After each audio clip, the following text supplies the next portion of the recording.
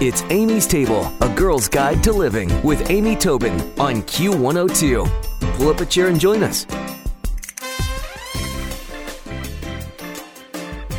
Dr. Marcus Washington is a family medicine physician at Premier Health Family Medicine in Mason, and he's joining me today on Amy's Table to talk about something that affects all of us, and that's heart health.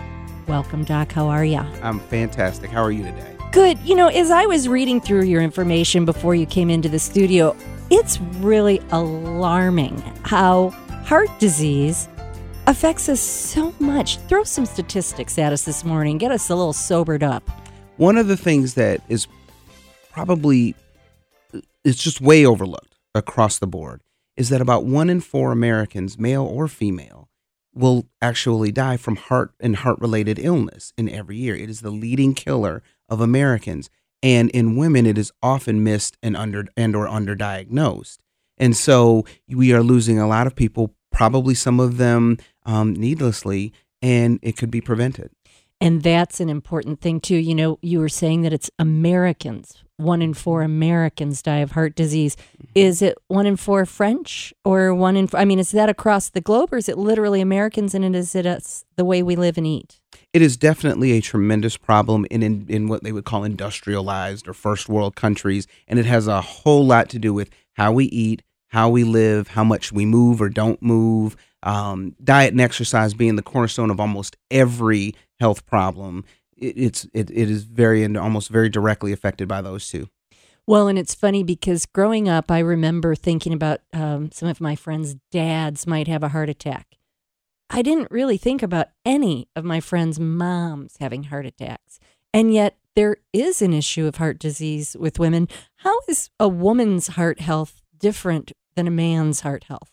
One of the big pieces to the puzzle is often how we are taught as physicians even, and some of the attitudes and some of the historical stuff that goes with it that has always minimized heart risk in women. It was always other things. It could be anxiety. It could be that they're overworked. There's an injury. And sometimes that is the case. But what will happen is it's minimized and it's overlooked. And so, one of the scary things that someone once told me is women are more likely to die from their first heart attack than men are. And sometimes it's because they're having chest discomfort and they don't realize, wow, it's not crushing substernal chest pain, which is what we tell every male.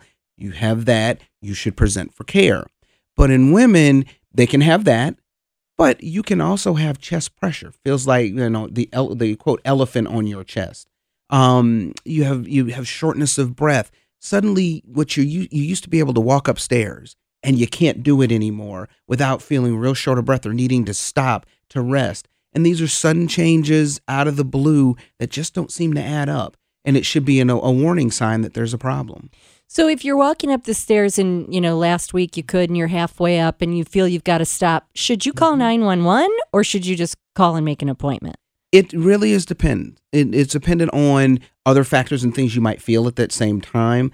Certainly, if you are having chest pressure, it doesn't seem to relent by stopping, seems to radiate into the arms or into the back or up the neck, for example, accompanied by other symptoms, rapid heart rate, actual pain that feels like there's tearing or searing through the chest. Your vision goes funny. And sometimes, and this is often a difficult thing for anyone because it's very subjective, but you just don't feel right. And you just have a feeling of, I'm just not right, a sense of impending doom. I always believe that we were made thousands, millions of years ago to recognize those things. And if you feel like it is better to overshoot the problem, call 911 and get help and find out, you know what, it actually isn't a big deal versus minimizing it, not calling, and having a tragedy. Disaster. That's right. One of my favorite quotes ever is, our bodies speak to us clearly and specifically if only we'll listen. And I think you just said it so well. If you know something's not right, and don't worry about embarrassment, wouldn't you rather live to see another day a little embarrassed than, okay, we can prevent some of this.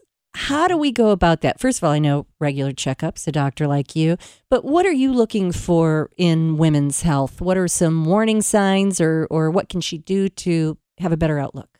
So we often think about these in terms of modifiable risk factors, non-modifiable ones. And what that simply means is there are some things you can do something about and things that you can't do anything about.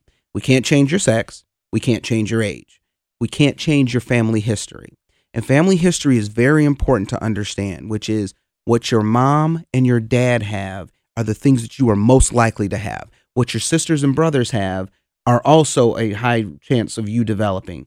Uncles and aunts and cousins, not as much, but sometimes if you see a pattern among a family, grandma, grandpa, 3 uncles, 2 brothers, a cousin, 6 nephews had the problem, we got even that extended family we have to include in there. But overall, you can't change your genetics and you can't change your parents, so you can't change those things. But what you can change are things like hypertension. If you have high blood pressure, we can help control that. If you're not eating right, we can change how you eat.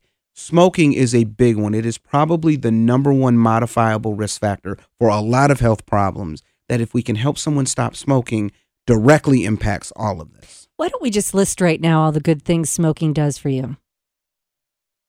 Crickets. People need to knock that out, right? I mean, people, if you could just stop one thing right there, that would be it. Oh.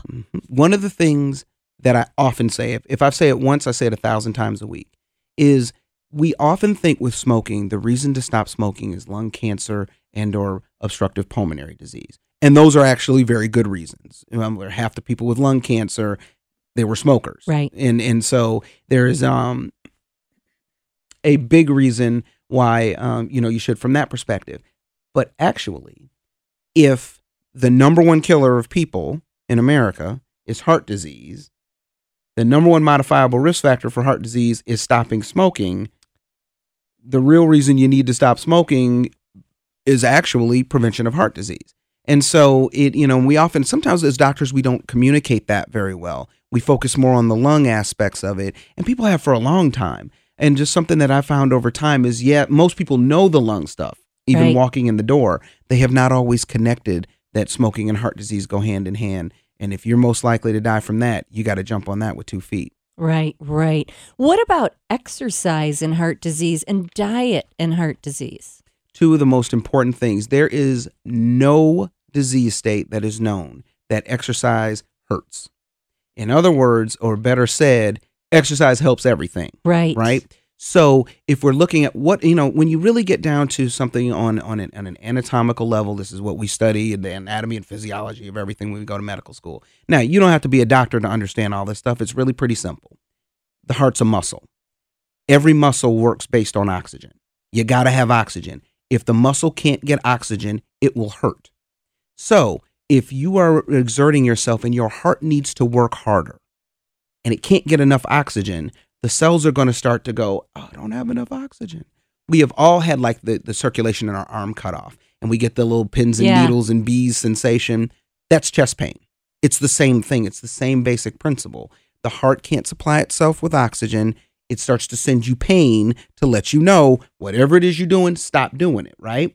So if you listen to that, there you go. Now, you see your doctor, we figure out what's going on. And so now we need to strengthen your heart, and exercise helps with that, but we want to do it in a graded way. This is all very good information, truly, and you can find out a lot more tips and information about both Dr. Marcus Washington and Premier Health Family Medicine in Mason at premierhealthnet.com.